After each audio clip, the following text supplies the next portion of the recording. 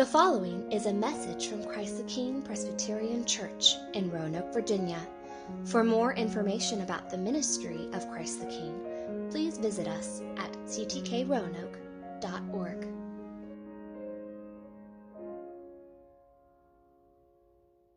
For those of you who don't know, my name is Tobias. I'm one of the associate pastors here at Christ the King, and Penny is away this morning, and so I have the privilege of opening God's Word for us. And we are continuing in our study of the Gospel of Mark, which Mark himself tells us right from the beginning. In verse 1 is an account of the good news about Jesus the Messiah, God's very own Son. And last week we heard some pretty good news in Penny's sermon on Mark 2, 1 through 12, didn't we? I mean, here we had the story of this paralyzed man kindly brought by his friends to Jesus for healing. And what happens? Not only does Jesus miraculously heal him of his paralysis so that he's able to get up in front of the crowd and walk away, but he frees him from the pain and limitations of a deeper wound. He frees him from the burden of his sin. And he says to him with the compassion and the power of the Heavenly Father, "Son, your sins are forgiven." Friends, this was the best news of all. And it astonished the crowd so much so that they glorified God because of it. But you know, not everyone thought this was good news, did they? You remember Mark tells us that the scribes were there as well, and they thought this was anything but good news. In fact, they thought Jesus' claim to have the authority to forgive sins was the ravings of a godless blasphemer. Well, in our passage this morning, we're going to hear Mark tell us more good news about Jesus. And like last week, we're going to see once again that not everyone thought it was good news. And the conflict that we'll see between Jesus and his opponents this morning invites us to reflect, perhaps more deeply than we have, on the opening of Mark's gospel, and to ask ourselves as we listen, are we hearing this message rightly? Are we seeing it for what it is? That it's the good news about Jesus, the Messiah, God's very own Son? Or are we missing it? And if we are, why? So if you haven't turned in your copy of God's Word, I invite you to open up to Mark chapter 2. We're going to read from verses 13 through 22. It says this: "He went out again beside the sea, and all the crowd was coming to him, and he was teaching them. And as he passed by, he saw Levi, the son of Alphaeus, sitting at the tax booth, and he said to him, 'Follow me.' And he rose and followed him. And as he reclined at the table in his house, many tax collectors and sinners were reclining with Jesus and his disciples, for there were many who followed him. And the scribes of the Pharisees, when they saw that he was eating with sinners and tax collectors, said to his disciples, 'Why does he eat with tax collectors and sinners?' And when Jesus heard it, he said to them, 'Those who are well have no need of a physician, but those who are sick. I came not to call the righteous, but sinners.' Now John's disciples and the Pharisees were fasting, and people came and said to him, 'Why do John's disciples and the disciples of the Pharisees fast, but your disciples do not fast?' And Jesus said to them, 'Can the wedding guests fast while the bridegroom is with them? As long as they have the bridegroom with them, they cannot fast.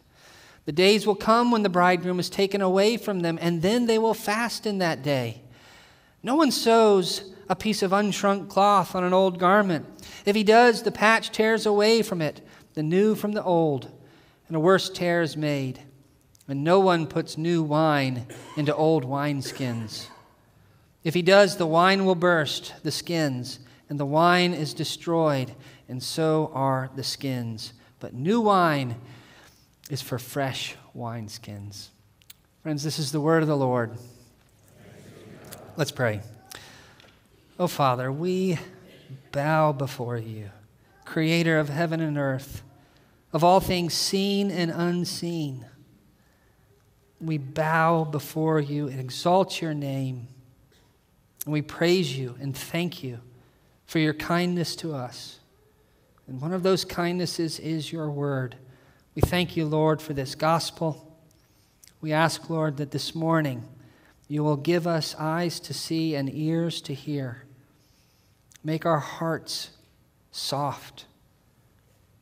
By the power of your Spirit, illumine our minds that we may hear afresh more about the good news of Jesus, that we may see and hear more about who you are, what you've done, and what you call us to.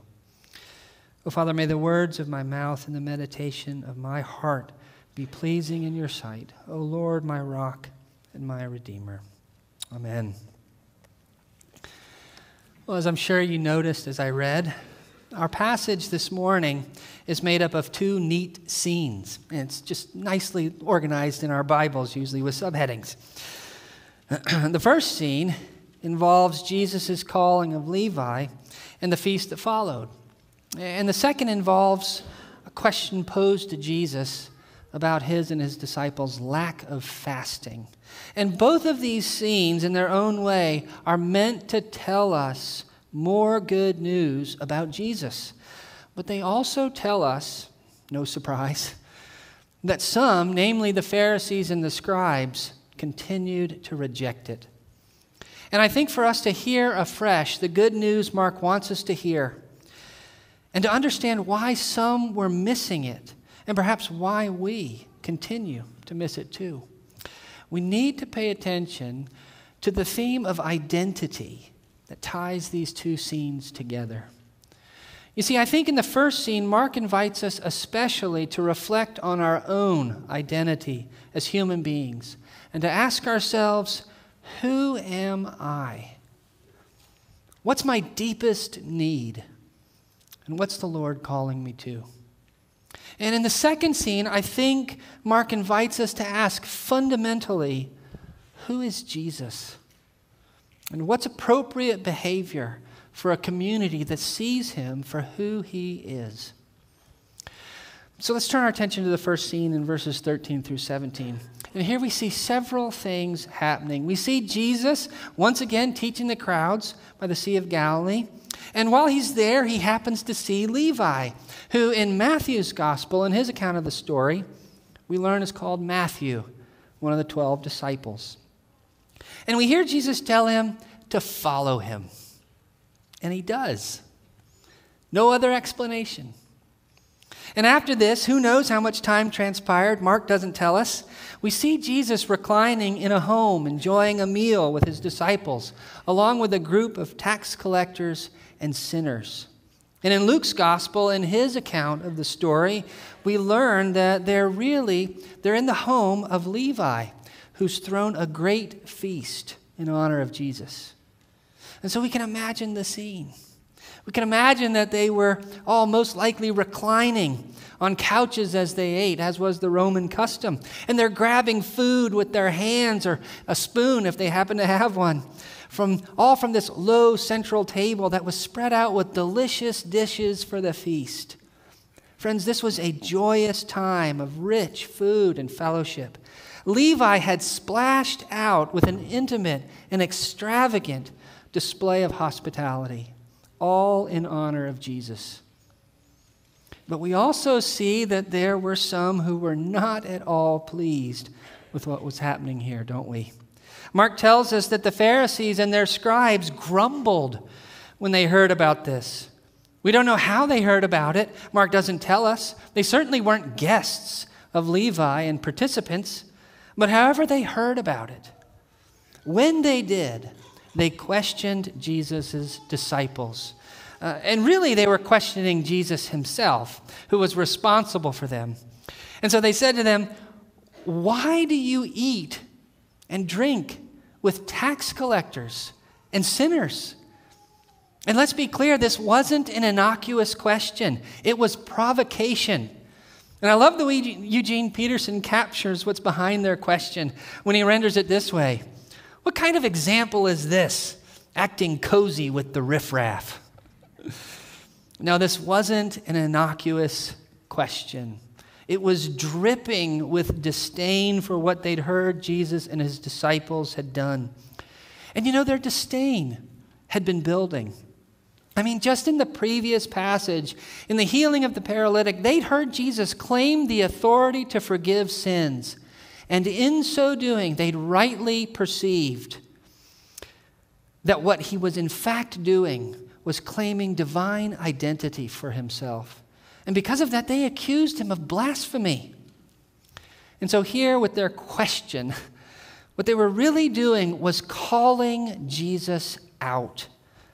And they were saying something like, listen, Jesus, you think God is on your side? Because by some strange delusion, you actually think you are God? That's not only absurd, it's evil. The one holy and everlasting God would never condone eating with such folk. Friends, what accounts for their animosity toward Jesus and what he was doing? Well, I think reflecting on the calling of Levi right at the beginning of the scene is key for us. You see, Mark tells us that Levi was a tax collector. Now, you might be saying to yourself, well, okay, so what? What am I missing? We're all familiar with taxes. I mean, it's not like we love them or anything, but we know they're the reality living under government. What's the big deal here? But friends, we need to keep in mind that tax collectors, especially Jewish tax collectors, were despised among the Jews, both because of who they worked for and how they conducted their business. You see, what Levi was probably doing here on the shores of Galilee was collecting taxes on behalf of the local governor, Herod Antipas. And it's likely that he was collecting taxes on local commerce, especially the fishing trade. And because of that, it's kind of intriguing to think that he might have already known and had uncomfortable dealings with the four fishermen called earlier in the gospel, Peter, Andrew, James, and John. But whether he did or he didn't know them, the point is that Levi was probably already despised by his countrymen simply because he was seen as a traitor. He was seen as one who was working for the man, Herod Antipas, who was himself nothing more than a tool of the occupying Roman Empire.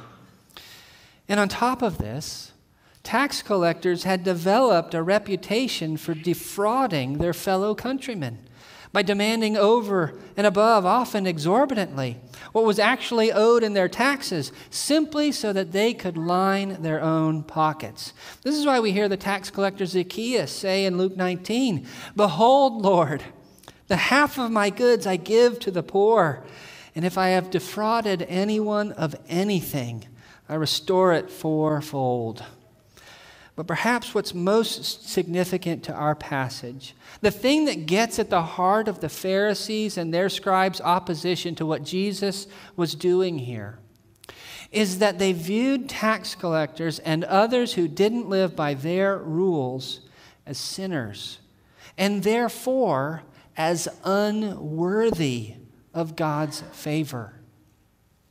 You see, in their zealous self-delusion, the Pharisees thought they could move God to bring salvation and send forth his Messiah and crush the mighty empire of Rome and establish once and for all his everlasting kingdom.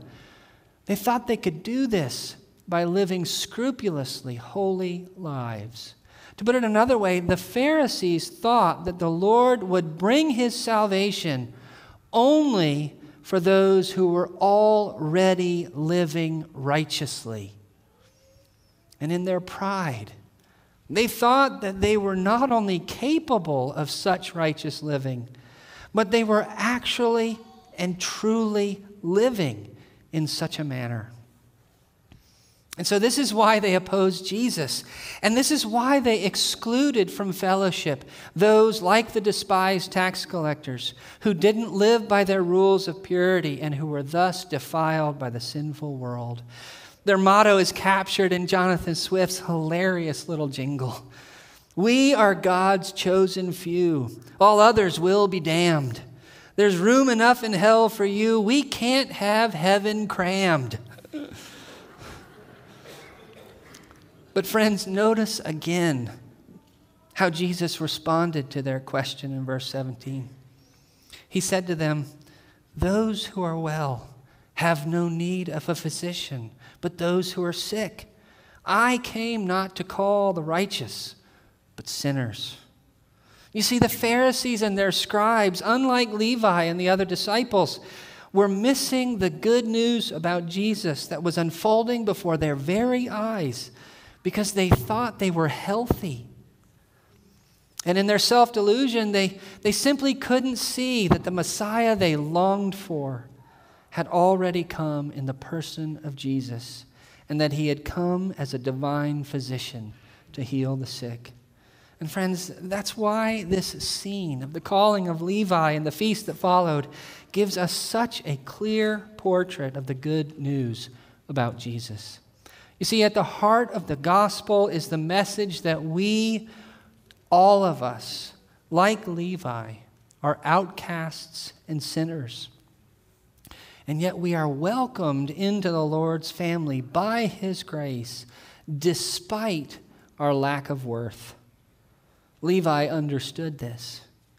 He had an honest grasp of his own identity. He understood that he had no right to Jesus' kindness and compassion. He had no badge of righteousness to wear. Indeed, he had nothing to offer him.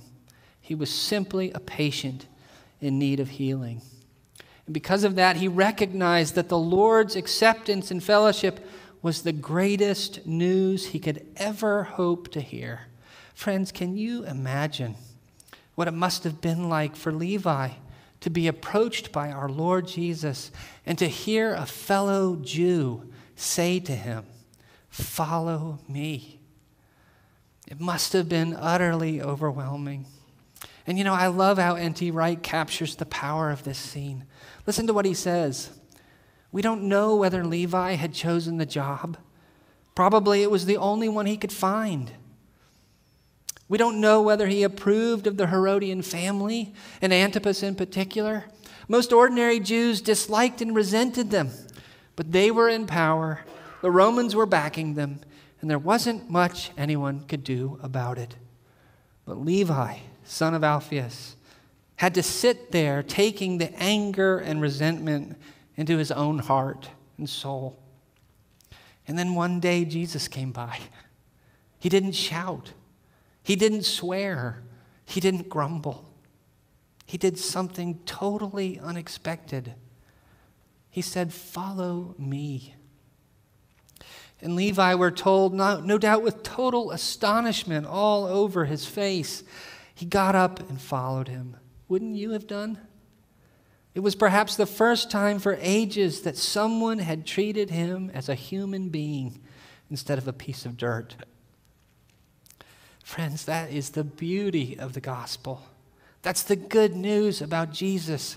The Lord of all welcomes us into his company, despite our dirt and unworthiness. And as a divine physician, he makes us whole. As we turn our attention in the time remaining to the second scene, in verses 18 through 22, I want us to keep in mind this theme of identity that ties these two scenes together. And I want us to notice especially how this scene focuses our attention on who Jesus is and who Jesus is and what our response should be in light of his identity. And so in verse 18, we're told that both John the Baptist's disciples and the Pharisees were fasting. And Mark tells us that people, although Matthew's account of the story clarifies for us that these people were actually John's disciples, but anyway, these people asked Jesus, "Why do John's disciples and the Pharisees fast, but your disciples do not fast?"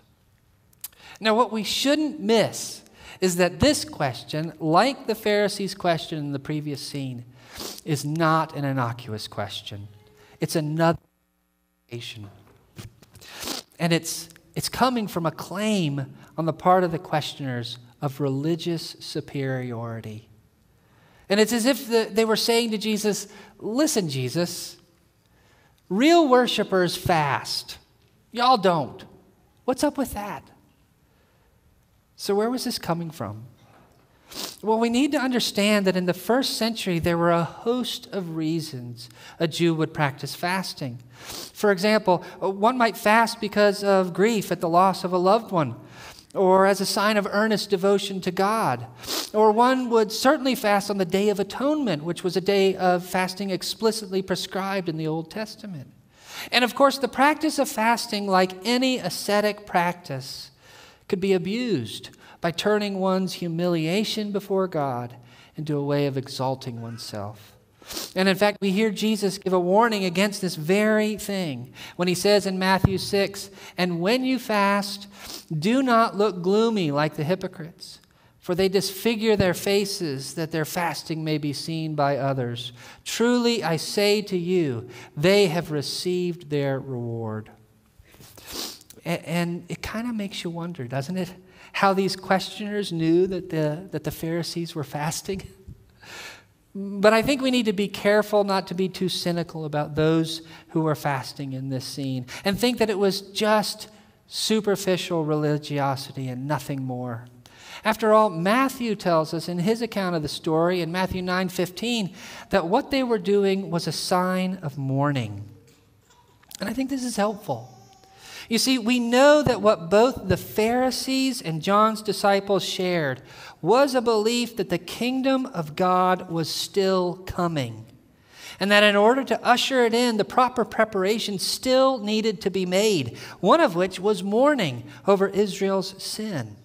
And so we can imagine that what both groups were engaging in was, for them, a solemn and necessary, albeit misguided, act intended to hasten the coming of the Lord. But here's the problem. Jesus and his disciples weren't following suit. Indeed, the previous scene makes it all too clear that instead of mourning, they were feasting and celebrating. And so what could Jesus say in his defense? How did he respond to his critics? Well, the rest of the passage is taken up with his response. And skipping over verse 19 for a moment, let me note just briefly that in part of his response in verse 20, we hear Jesus affirm that it will be entirely appropriate for his followers to fast in the days of his arrest, trial, and crucifixion as they mourn his temporary departure. That's what he's getting at in verse 20. But it should be temporary mourning. After all, he promised in his resurrection, in his ascension, that he is with us. We live in the abiding presence of the Lord. And so our gathering together should not be marked by mourning, but by joy. And we also hear Jesus in verses 21 and 22 speaking parabolically about old and new cloth and old and new wine and wineskins and the destructive results that inevitably occur when the two are combined. And perhaps the imagery here seems odd to us. But wine and cloth are images that naturally flow from the image of a wedding. They would be there. And Jesus has introduced this image in verse 19, so it makes sense that his mind goes there. But at any rate, I think the point Jesus is making with these images is clear. And I like the way David Garland gets at it. He says that what Jesus is saying here is that he's not simply a reformer of the old, but one who will transform the old. There can be no concessions, no accommodations, and no compromises with the old exemplified by the condemnation and exclusion of sinners in the previous controversy that we just read about, and the practice of fasting in this debate cannot contain the new. But friends, these parts of his response, they're really rooted in what he says in verse 19. And so I want us to pay special attention to that. Notice what he says there. He says to them, can the wedding guests fast while the bridegroom is with them? As long as they have the bridegroom with them, they cannot fast. Friends, do you see what Jesus is doing here? It's easy to miss if our ears aren't attuned to the way the Old Testament frequently uses the imagery of the bridegroom, particularly in the prophets. But what Jesus is doing here is making an astounding claim about his own divine identity and what's appropriate behavior for those who see him rightly. Listen to what the prophet Isaiah says in Isaiah 62, verses 4 and 5. Speaking to Israel, he says, you shall no more be termed forsaken, and your land shall no more be termed desolate, but you shall be called, my delight is in her, and your land married. For the Lord delights in you, and your land shall be married. For as a young man marries a young woman, so shall your sons marry you. And as the bridegroom rejoices over the bride, so shall your God rejoice over you. In other words, it's as if Jesus were saying in response to his critics, look, y'all, you've gotten it all wrong because you've gotten me wrong. You think that now is a time for sadness and solemnity while you look for the arrival of the bridegroom. But Yahweh, the bridegroom, has already arrived at the wedding. He's arrived in me. And now is a time for celebration. You know, I love how Larry Hurtado captures the significance of what's going on in this scene and ties it together with the previous one. Listen to what he says. He says, Jesus' response here indicates that he shared neither their view that the kingdom of God would not come until Israel was ready for it, nor their understanding of the present as a time of mourning in the absence of the kingdom.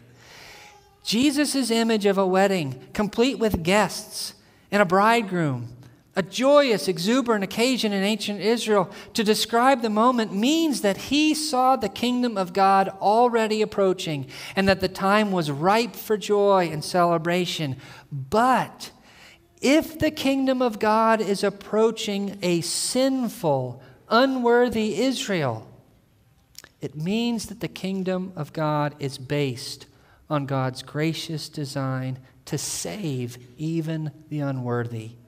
This in turn explains both why Jesus' disciples are not fasting to bring the kingdom and why Jesus welcomes the unworthy, the sinners, along with the rest, as he does in the preceding passage.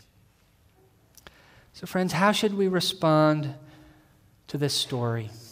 How should we respond to what we've heard this morning? Well, for a start, if we've heard Mark rightly, I think we should be overflowing with joy that by his grace we have fellowship with Jesus, our friend, our healer, and our bridegroom. We should be belting out in our hearts amazing grace. How sweet the sound that saved a wretch like me. But you know, I also think we should be preparing ourselves to hear the convicting voice of the Spirit as he exposes our own latent prejudices and he calls us to live out the joy of our faith in ways that might be difficult or uncomfortable for us, in ways that stretch us. You see, I think it's all too easy for us to give lip service to gospel grace and to acknowledge that none of us is righteous, no, not one, but then to exclude from our fellowship those we, for whatever reason, think are unworthy of our kindness or just too difficult to befriend. Brothers and sisters, this is a real danger for us, and it is the exact opposite of the example the Lord gave us in this passage. I think C.S. Lewis put what I'm getting at so beautifully. Listen to what he says, and we'll close with this. He says, "The load or weight or burden of my neighbor's glory should be laid daily on my back, a load so heavy that only humility can carry it, and the backs of the proud will be broken. It is a serious thing to remember that the dullest and most uninteresting person you talk to may one day be a creature which, if you saw it now, you would be strongly tempted to worship, or else a horror and a corruption such as now you meet, if at all, only in a nightmare. It is in the light of these two overwhelming possibilities, it is with the awe and the circumspection proper to them, that we should conduct all our dealings with one another, all friendships, all loves, all play, all politics. There are no ordinary people. You have never talked to a mere mortal. Nations, cultures, arts, civilization, these are mortal, and their life is to ours as the life of a gnat. But it is immortals whom we joke with, work with, marry, snub, and exploit. Immortal horrors or everlasting splendors. Brothers and sisters, what would it be like? How would it change our community and the community around us if, rather than avoiding or denigrating or excluding those we dislike for whatever reason, we saw in them instead Levites, potential worshipers of the one true God and fellow heirs of the King? Brothers and sisters, it would be no less than a picture of what we've seen about the good news of Jesus today. And so as we rejoice in the good news about Jesus in this passage, let it be our prayer that the Lord, by His Spirit, will so work in our hearts and in our community the same welcoming kindness, love, and compassion for those we know and those we're yet to meet that He Himself demonstrated. Let's pray. Oh, Father, thank you again. Thank you for your word. Father, we submit ourselves to you. We confess that we are sick and that you are our healer. And we praise you for it. Oh, Father, as we leave these walls today, we ask, Lord, that you will, by your Spirit, give us the same love and compassion and kindness for those we meet that you have demonstrated here. We pray all this in the precious name of our Savior Jesus. Amen.